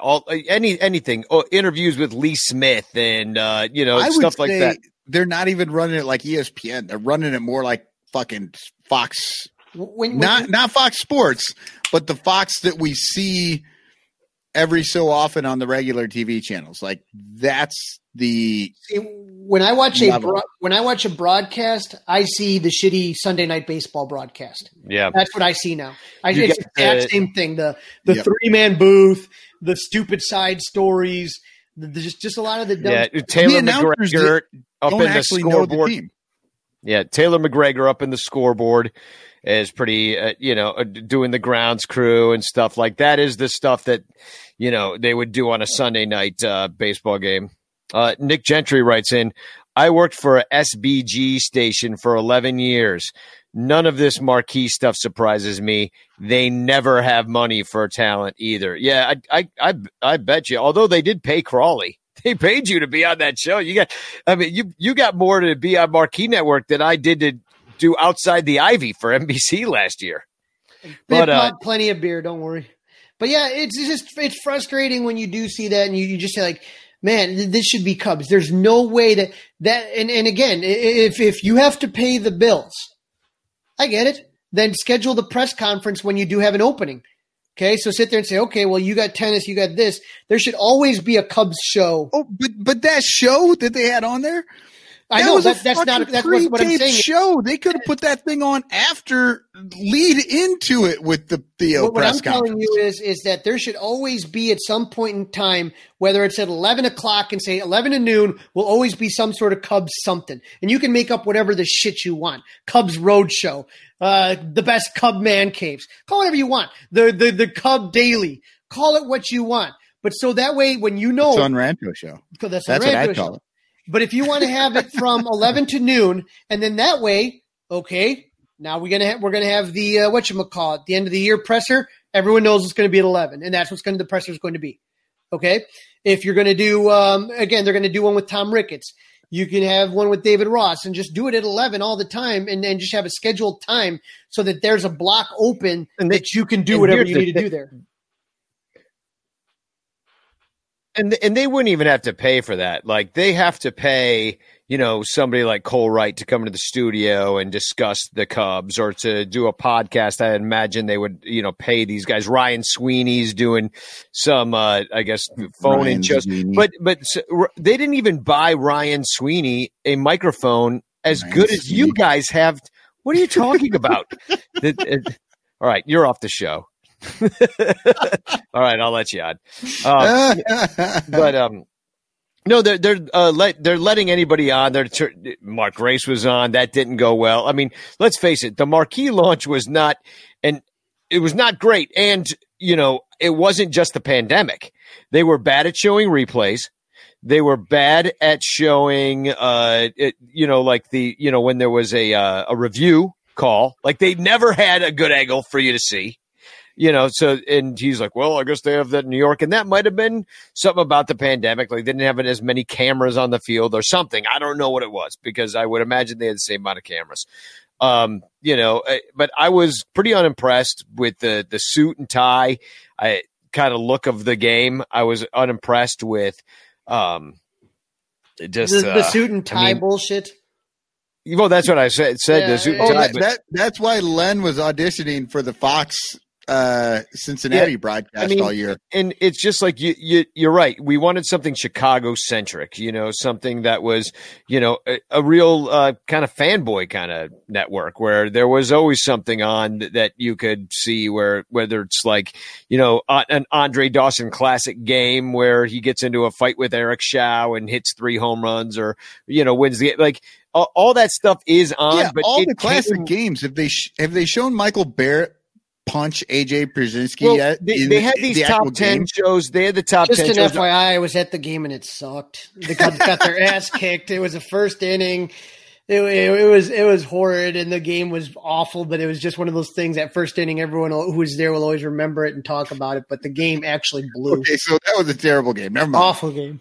Well, anyway, I just think that the Marquee Network, I was unimpressed. I even thought when Crane Kenny was telling me about it at the Bloggers Forum at Cubs Convention this past year that, it was, I think I made fun of what he said then because it was all, oh, well, we got a Ernie Banks documentary. And I'm like, you're going to show 53 times. And then they did exactly what I predicted.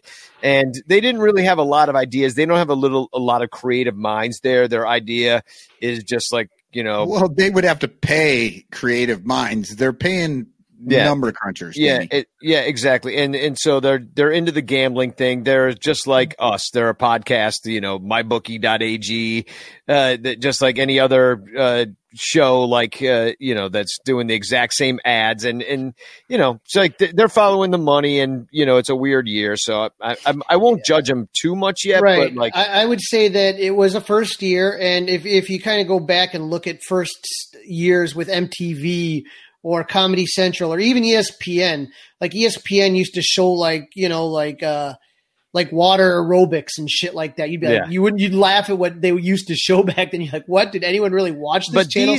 How did this survive? Exactly. But this is already a proven method, and this already had, a built-in millions of people would tune in to watch it. But if you lose some eyeballs and be like, well, why would I get Marquee? Well, you get it for the games, but everything else on it, to not try to make that a Cubs fan, kind of mecca, and kind of have other garbage on there. Just it feels like to me it feels like Weird Al and UHF. Let me put this up from Boots. Weird Al and UHF. Yeah, exactly. Little public access, but Boots Sipe, who's a good friend of the show. Okay. Bootsy Pie. Yeah, I guess that is how you'd say that. You know what? That's so funny that you just said that, Danny, because I have been doing that forever. Bootsipe, and not understanding what the fuck name is this. I just realized it the other day. It's Bootsy Pie, and then I wanted to cry because I was so stupid, and so is this name. Well, Bootsy Pie, and I'm doing my TFC early because this is pretty much it. But as long as we're talking about Marquee Network, it seems topical because he tweeted back to us. Me, Crawley, and me. I think Michael, you were on this. He said #Boo Marquee. Their coverage stunk. Their camera shots stunk. The important replays were virtually non-existent. Their announcer stunk. Their decision to not have cardboard cutouts nor play along like the other stadiums stunk. And mostly their awful fake crowd noise stunk. Hashtag Boo Marquee. And Cole Wright writes back, thanks for watching. And Bootsy, I still don't know how to say Bootsy Pie. And Bootsy Pie says, LOL, who are you? I just know Crawley. So he freaking and Cole Wright is going, who the fuck's Crawley? Oh, he knows who Crawley is. Yeah, he knows. He's actually a really good guy, and I think he did a good job. No. Yeah. Not that he doesn't. He's never met. Yeah, I know what you're saying. He's going, who the fuck's Crawley? I'm Cole motherfucking Wright. Yeah. And honestly, I think Cole did a great job. And again, think about this too, is that all the Zoom bullshit that everybody had to do and how crappy that was and everything just, I always would just laugh because, sometimes when we were at Club 400 Lager, we would just shoot the shit and be like, if they just hired us for literally like peanuts, we would help them make shit so much better, whether it's CubsCon or whether it's the channel or whether it's whatever. That was actually the truth in 30 Major League Baseball cities. Especially though, I think that here's the thing is that I think we put on a more entertaining product than they did. I think that Stewart, when he has his events, puts on a more entertaining product than they do. I think that there's a lot of people that kind of really truly get the you could sit there and find 5 or 6 people and pay them. Honestly, if they just said, we'll pay for your season tickets, I'd be like, yes, cool. I'm good. Let me go. Yeah, sure. I wouldn't care. Like, I don't need like $50,000 or $100,000. I'm not talent that I expect like a big amount of money for. Let me get into the shit I want to for free. Give me the backstage passes. Let me get in VIP some shit. Give me one day at a fucking at the American Airline Club for 1914 Club, and I'll be fine. I'm going to disagree with you there, Crawley. We did a lot of pre and post game shows, and I'm going to need a little bit of cheddar. That was a lot. That was a lot of extra. That was a lot of work every single day. Yeah, no, honestly, if you were, but you're saying just like pay me something, but honestly, that'd be like $5,000 a year. Now, I did 26 episodes of Outside the Ivy, and that paid about $6,500 before taxes. So nobody's getting rich off this shit. No. You know what I mean? Like some of these guys, like I bet you Ryan Sweeney's like maybe going in there making like 15, 20, hoping he like catches on, doing stuff like it's not that much, because they're paying you just to show up. We'll give you $300 to show up. We'll give you $200 to show up. It's that kind of thing. And, so people actually, I think of it wrong. There's a few guys probably getting paid. I bet you Len Casper makes over $100,000 a year. JD too, like some of the big guys. But a lot of the people on the periphery and definitely the people in the office that like tell them what to say because the camera people and stuff. They're working long hours. Some of it's union, more and more it's not. In Chicago, it oftentimes is. But you have no idea what goes into like making all these shows happen. And mostly it's just like fly by the seat of your pants. I don't think there's any difference between what we did on Outside the Ivy and what we're doing here tonight, except for that it's much longer and there's a little bit more swearing and a lot more drinking. No, there definitely is that. I'm about to get another one here. But, I'm just hold on. I want to get into this. I want to shift gears here, sort of. Well, we do. We have a story time. We have a story time with Crawley. Murder. Charles Hager? Yeah, this was my final point about that was in the Theo's presser. That was the opening. Yeah, that was how Theo opened. I know. This was going to be my final point, and thank you for reminding me, Michael, because the final That's how point, it's done. Professional right here. Marquis, you watching? You watching? This is how it's done. Michael reminds me of stuff. I bring it up. So, former White Sox pitcher Charlie Hager was found dead at the Grand Canyon after being wanted for the murder of his ex-girlfriend, who is Danielle Breed. Was it Breedlove? Breedlove. Yeah. Breedlong. Sorry. Breedlong. Yeah, that's what I knew I had that wrong. He was slated to be the Cubs AA pitching coach this season. And now he's dead. And apparently he probably killed Danielle Breedlong. So at the beginning of Theo's presser, now this is what I'm saying. Like, what a fucking year 2020 is. You open your end of the season presser with a murder that has taken place by your AA pitching coach. Like the pitch lab, they got some explain.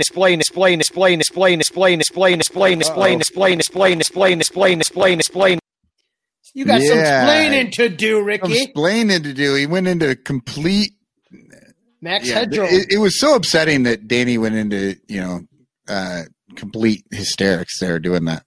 He doesn't even realize that he's still talking. And he's still going, let's see what happens. Yeah, he doesn't know that he's not on. We can't hear you, bud. Yep. Out. How about go all the way out and come back in? How about now? Yeah. I heard you for a second. Yeah. I don't give a shit. How about that? All right. Catch me on the outside. How about that? But Danny makes a good point. 2020 had been such a shit show.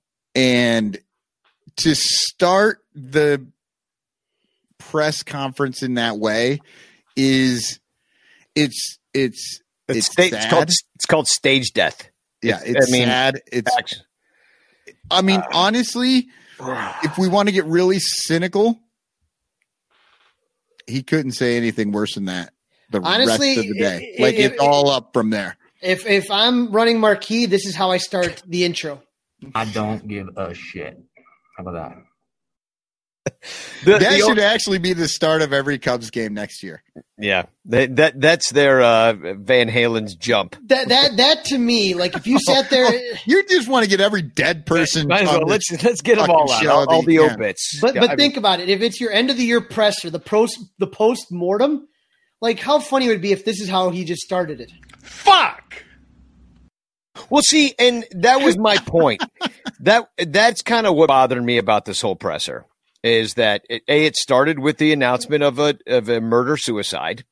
That's problematic. I'm sorry, but that's really just not what we're tuning in for. It's fucked up. It's just fucked up. And so I wanted a Lee Elia rant. This is Chicago. Theo, I'm sick of your stupid. See, have to find a way to. That actually would have been amazing. Player development app, adjustable to be open-minded. Player development app to make deep October transactional, a thoughtful approach. Over communicate, being transactional, systematically, being transactional, a thoughtful approach, thoughtful and systematic, versatile, being transactional.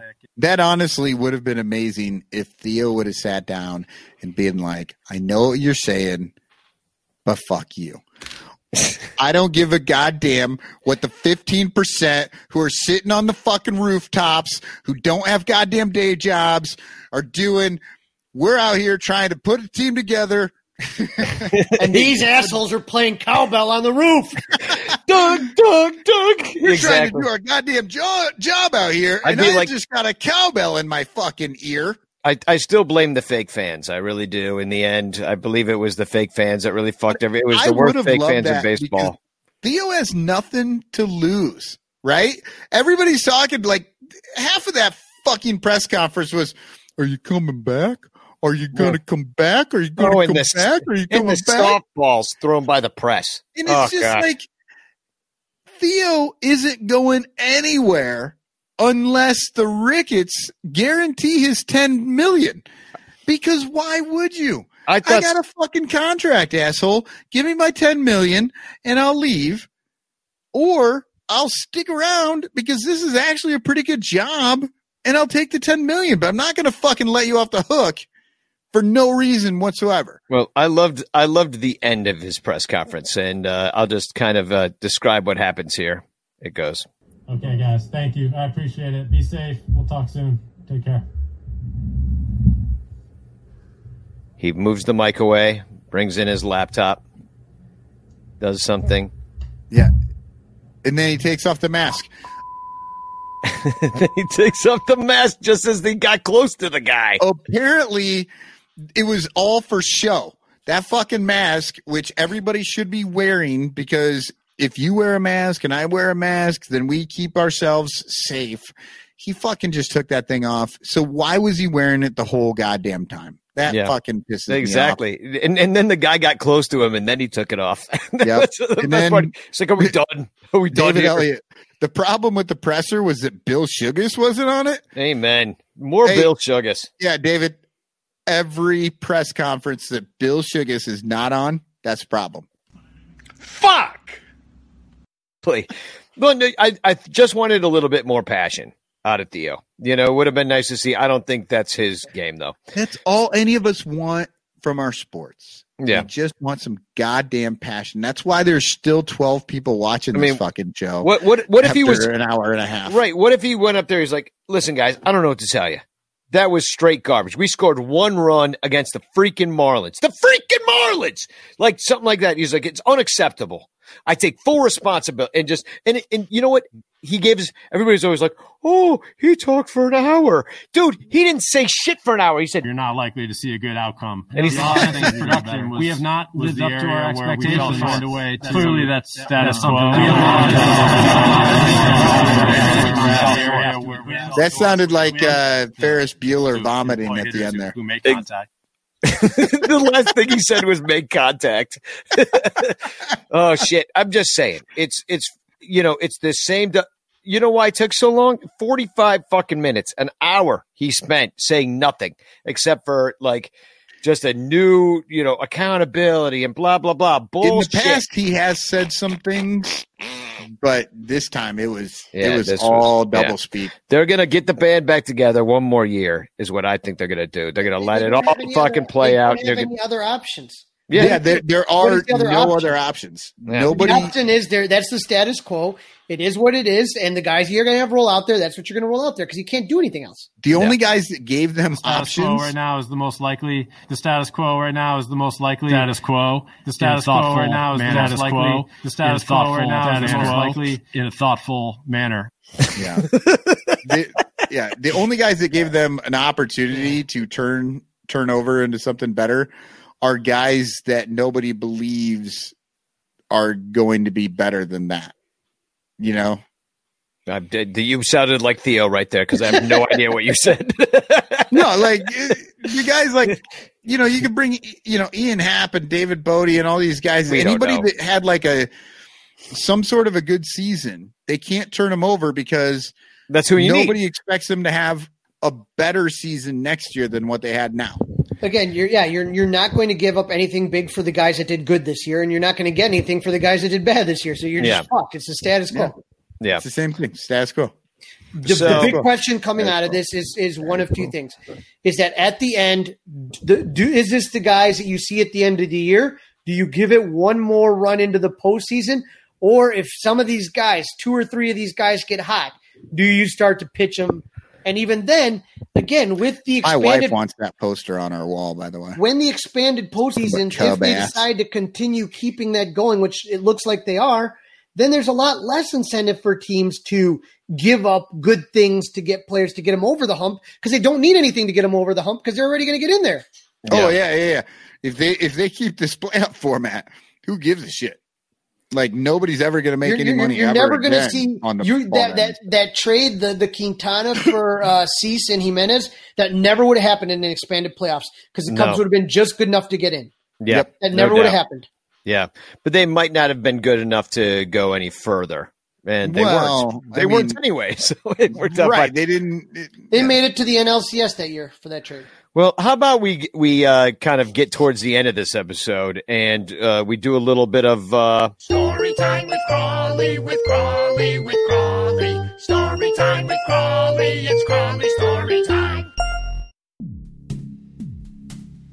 Before I let Crawley tell this story, I just have to ask you one more time to please go to patreon.com/Sunranto, patreon.com/Sunranto, where you can be a part of the Sunranto Show by becoming a subscriber. What do you get for being a subscriber? Well, it's fabulous. Not only do you get this show early and completely ad-free, but you also get to be a part of the Sunranto Super Ranters on Facebook, where we will be giving interviews and special links, and you're just special. We haven't really decided exactly what it's all going to be yet, but you will be more special than other people that did not subscribe at patreon.com/sunranto. So please, for $1 a month, you can be a part of it. It supports everything that goes into making the show.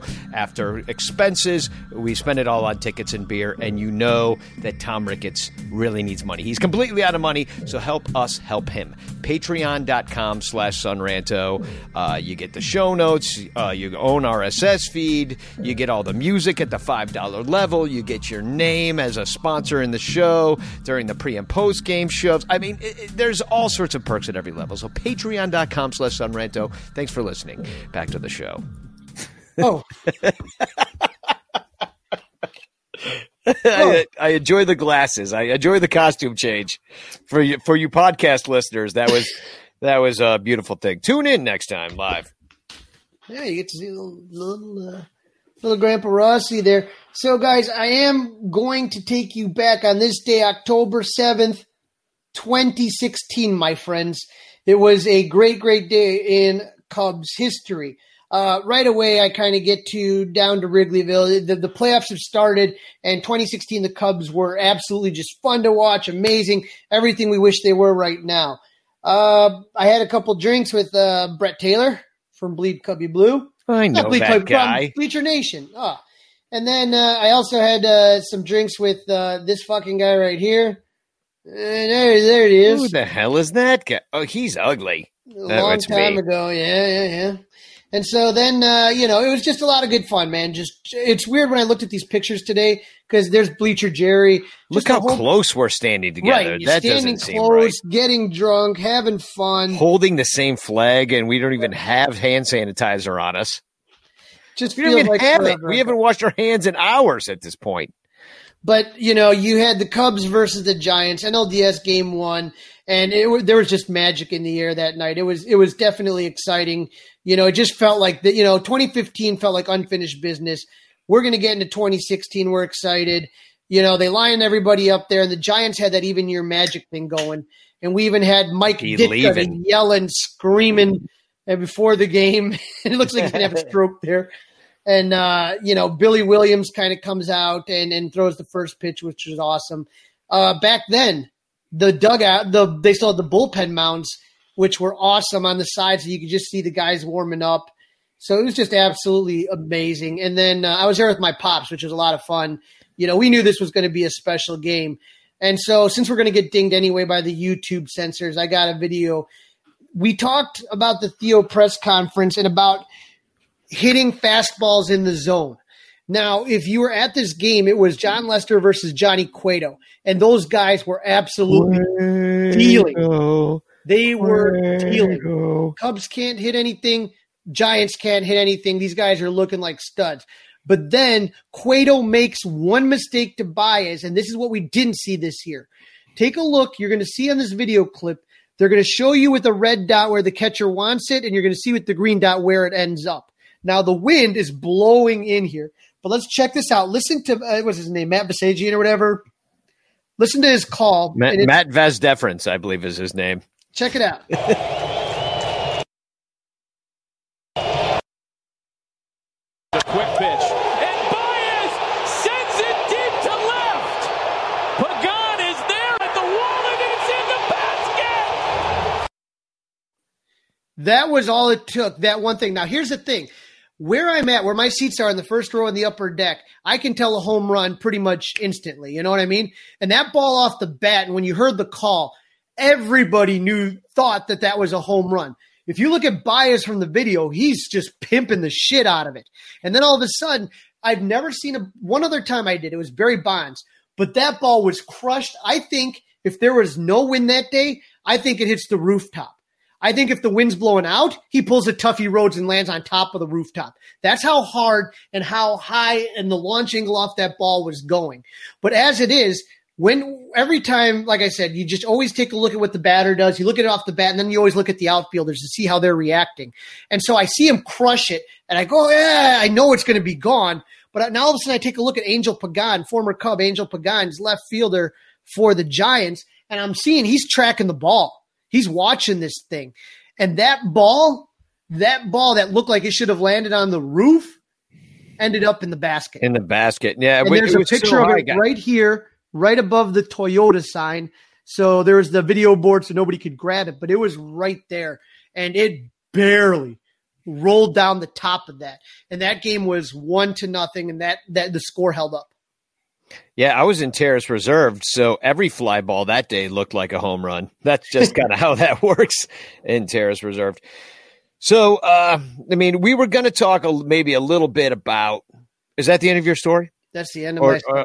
There's not a part where you get really drunk and end up wearing Rodney Woo Woo's pants, and he's still wearing them too at the same time. And here's the thing, man. It's off the balcony. That game was so fucking Bernie the Brewer. That game was so freaking fun. Like the excitement and everything like that. It was usually when you get drunk, it's like a normal game, but in playoff, you know what I mean? Like you want to kind of be completely aware of shit that's going on and making sure what's happening.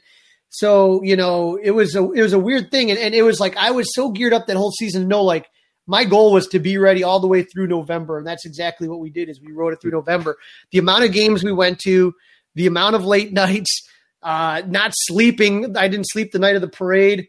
The night before I was in Grant Park. I got 2 hours sleep. I mean, I don't know if I could do it right now that I'm a little bit older, 5 years older, it might be a lot more difficult. No, but I hit that right. I was definitely in my early 40s and not heading towards my late 40s. I got bit by bed bugs only a few days later after that. I went to San Francisco. Yeah, I got bit by bed bugs. And I swelled up real good. And so I was going to those games in San Francisco with terrible welts all over my arms. So even though it was kind of warm in the daytime, I was so embarrassed by the 20 bed bug bites on my arms that were I looked like a leper is what I'm saying. That was an incredibly interesting time of our lives. And, well, thanks for sharing. We had a blast, man. We had a good time, and I'll never forget going down to Wrigley on the clincher, even though the Cubs lost that day. I think the Giants beat the Cardinals, and Danny and I were a G-man, and we walked out to see the 2016 NLDS champs go up on the marquee. We walked all the way down to watch that, and then I crashed at Danny's place, and then the next morning we went to the game. It was the Kyle Schwarber bobblehead game, and you got the picture of Montero on the walk-off. I think it's hanging in your house. Yeah, it's hanging in my house. And I'll say this too about just kind of that period is that the Giants specifically played us so tight. And, that was one of the best rivalries. There was that series in 2015 where the Cubs won at Wrigley, and then it was all 4-3 games, and it just went like that for a few years because they were at the end of their believe-in situation. And I think maybe just to kind of wrap up what we've been talking about is that. And Theo's press conference and what happened with the Giants, because the Giants were a good team. They were built like the Cubs were to, go every other year and win the World Series a few times. And, the Cubs couldn't pull that off. Cubs couldn't pull off what they did with their core that the Giants did with theirs. And we caught them at the end, and we were the kind of new kid on the block when they were the old kid on the block. But they they were a great team, and to beat them 1-0, they got the Cueto, and even, they almost beat us. That series almost went back to Chicago. If it went back game to Chicago, 5. Lester versus Cueto again. I don't know if the outcome's the same. That was one of the greatest comebacks I've ever seen in my life. That Ben Zobrist, Wilson Contreras, everything that happened in that situation. I mean, that was a miracle Cubs team. They had their backs against the wall a few times, and they came through in big moments. That's something that we haven't seen really since then. I mean, maybe the last time we really saw it in the postseason was that National Series, because they pretty much shit the bed against the Dodgers, who were a powerhouse in 17. And I don't think we've had a lot of faith because Theo's what he's built recently has not worked out.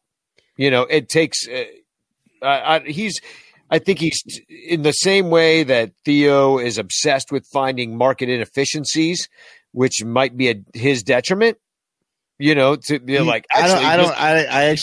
I think he doesn't understand what the market inefficiencies are anymore.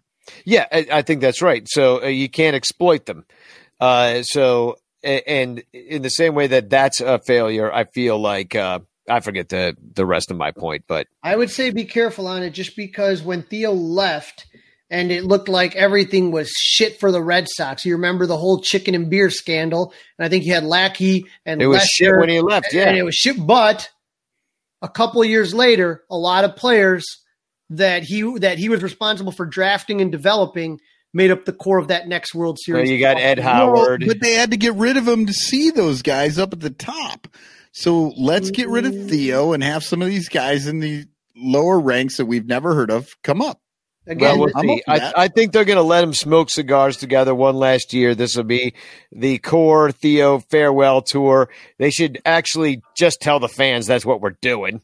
And if we can get something for these guys, maybe, who knows, maybe they come out again real hot next year. They play 162 and, they win. I don't know. They go 20-10 to start the year and everybody's all excited. Maybe they stick to it and get hot and like add to that situation and pay the money one last time. Like that's all we can really hope for, because otherwise it's a rebuilding situation where you get what you can for these guys, try to rebuild for the future, and maybe you're even trading dudes that you don't want to trade that are still inexpensive relatively, like Wilson Contreras and that's David what they've Bodie done. and that's what they've done for years, is trade guys that they don't really want to trade in order to keep this thing afloat at the top of the division. To be fair, they've been at the top of the division, but we could have benefited for maybe a couple less trades and been third a couple of times. Well, the Giants maybe had it right. Just go every other year. You know what I mean? Get rid of this guy. You were like, okay, and again, guys, the difficulty of this, I know people want to say the 85 Bears or whatever, but the difficulty of that, think about when we were growing up, those Braves teams of the 90s. You had three of probably one of the best starting three rotation in all of baseball. When you talk about Madden, Glavine, Smoltz, you had great teams. The Braves won the division how many years straight? 14. And how many World Series? 1. Not that easy, guys. Weird shit happens in baseball. It ain't that easy. Baseball's tough. Yeah. And I guess it used to be before they instituted 16 teams getting into the fucking playoffs. And now it's bullshit. Because we lost to the Marlins, so now we're sitting home. Davey beat Goliath, which I think we all kind of knew was going to happen. I don't know if anybody was too what did we keep saying? All we kept saying was, look, let's just hope we get in and get on a hot streak. And guess what? We didn't. It didn't happen. Yeah. They scored one run. Yeah. No, I don't think anyone here, like in 2016, I would have been so disappointed if we didn't win the World Series. This year, I was just I didn't think they were going to win. Yeah, you're playing with we're playing with house money a little bit. Yeah, so all right, TFCs. All right, we got to pinch off this episode at some point before I fall asleep live on air. You guys have any here? I've kind of given mine this whole time. Okay, you've already given yours. I got one here. Obviously, Dumb Donnie came down with COVID this week. Oh, yeah. And Breakfast Machine, just out of the blue. Don't let the president's health distract you from the fact that Tom Ricketts really sucks. Yeah, the Ricketts boys, not a good look. I really enjoyed the fact that here we are talking about the president and COVID, and somebody's like, oh, but don't forget, Tom Ricketts also sucks. No, he is related in some way. They are the same lizard species from Planet Xenu. So you got another one? I do have one more, Crawley. None? No. Okay, just wanted to make sure. Cubsbot. Some of you are so ignorant. Tyler Chatwood is 10 times better than Daniel Descalso. And that, my friends, wraps up the 2020 Chicago Cubs season. The fact that anybody would have an argument about whether Tyler Chatwood was better than Daniel Descalso. Well, he was 10 times better. And do you know who doesn't give a shit about any of it? This woman, Juliana Zobrist. Oh my God. Anyone else having this kind of day, it says, and My Lord, she's got some green goop on her eyes. Yeah, what the fuck is going on? And this is from her Instagram. The roots are very rooty, and that's cool. I actually like that. Look, it looks purpurposeful. Like if when I you went rip to your a Halloween shop, I could find this to stick in my window to frighten people because the way her teeth, she's got her lips are wide open, her teeth are like a skull, but it's the green. Her eyes are closed, and she looks dead, and so she's, I don't know. It's quite the look. And anyone else having this kind of day, she says, and no, Juliana, we really weren't, or kind of, I don't know. Until you came along. Yeah. I mean, I wasn't, but now. She annoys the living shit out of me. Like, it's one of those things that, like, I should really just not follow her or look at her or pay attention to her, but I can't help myself. I love Juliana Zobrist. Yeah, 100%. I love her, but I'm only exposed to her when Danny brings her on the show. So that's the only version that I know, and that's the only version that I love. All I'm going to tell you is it's just so much sanctimonious bullshit that, like, you just, like, it just comes across as so contrived and so fake. She drives me up a wall. Yeah, no, it's wonderful. We have to have her on the show. We'll have her sing the national anthem sometime on, I don't know, the solstice or something, because as she finds herself. But now that is my goal for the offseason. I'm going to make contact with Juliana Zobrist and her people. Yeah, no. You'll get arrested for that. No, I guarantee. Oh, not that kind of contact? No. I guarantee once we all hang out, it'll all be fine. All right. I'm going to get her on the show. Book it. So I don't know. How should we go out of this one? Hey, it was a fun year, guys. I enjoyed doing the pre and post. I enjoyed going to the rooftop. We tried our best to bring home a winner. Shit didn't happen. Let's get him next year. Yeah, and I should say that we're planning on going live on Wednesday nights. That's the Wednesday night's going to be our day. If people want to actually tune in for this. Yeah, hopefully there's not a vice presidential debate on the next one. every week we promise to get better.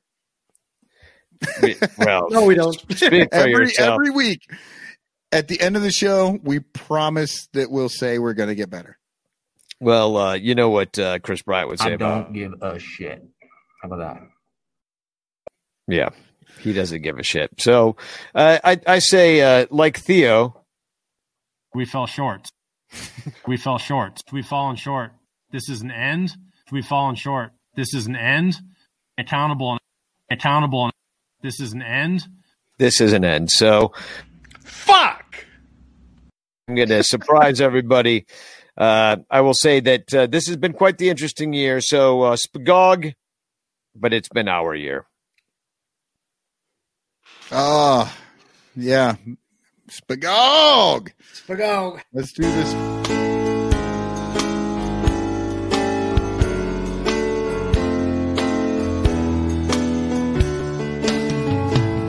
It looked bad for the Cubs. We were down 3-1. But this year was our year. Took a long time to come. Took game 5 at Wrigley. Headed back to Cleveland. 'Cause this year was our year. Took a long time to come. And I won't forget how you came back while rain was falling down. The championship, what Hayward said in the locker room, gave you the strength to play on. Now we're there and we've only just begun. 'Cause this year was our year. Took a long time to come.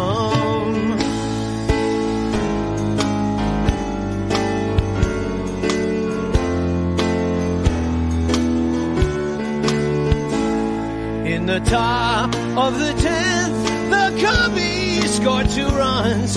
'Cause this year was our year. Took a long time to come. No more Billy Goat curses or blaming Bartman. 'Cause this year was our year. Took a long time to come. And I won't forget how you came back while rain was falling down. The championship, what Hayward said in the locker room, gave you the strength to play on. Now we're there and we've only just begun. 'Cause this year was our year. Took a long time to come. And we've only just begun. 'Cause next year is our year.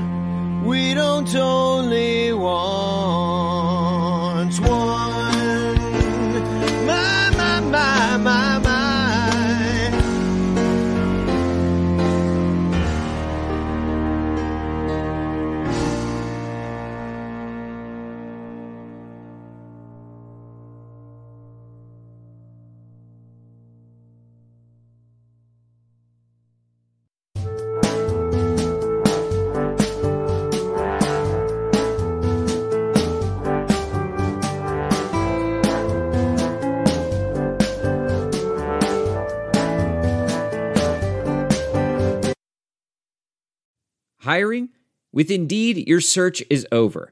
If you need to hire, you need Indeed. Indeed is your matching and hiring platform with over 350 million global monthly visitors, according to Indeed data, and a matching engine that helps you find quality candidates fast.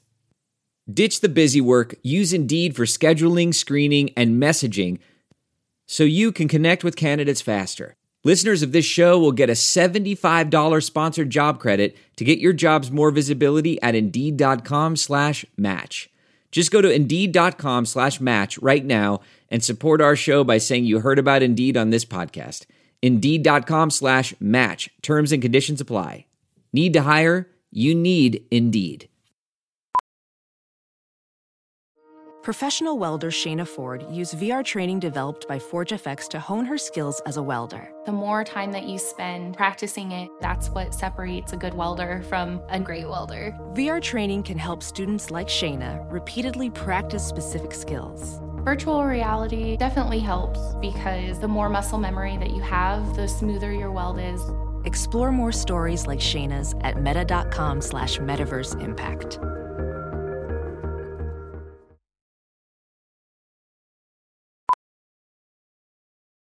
Ophthalmologist Dr. Strauss has seen firsthand how the metaverse is helping surgeons practice the procedures to treat cataracts.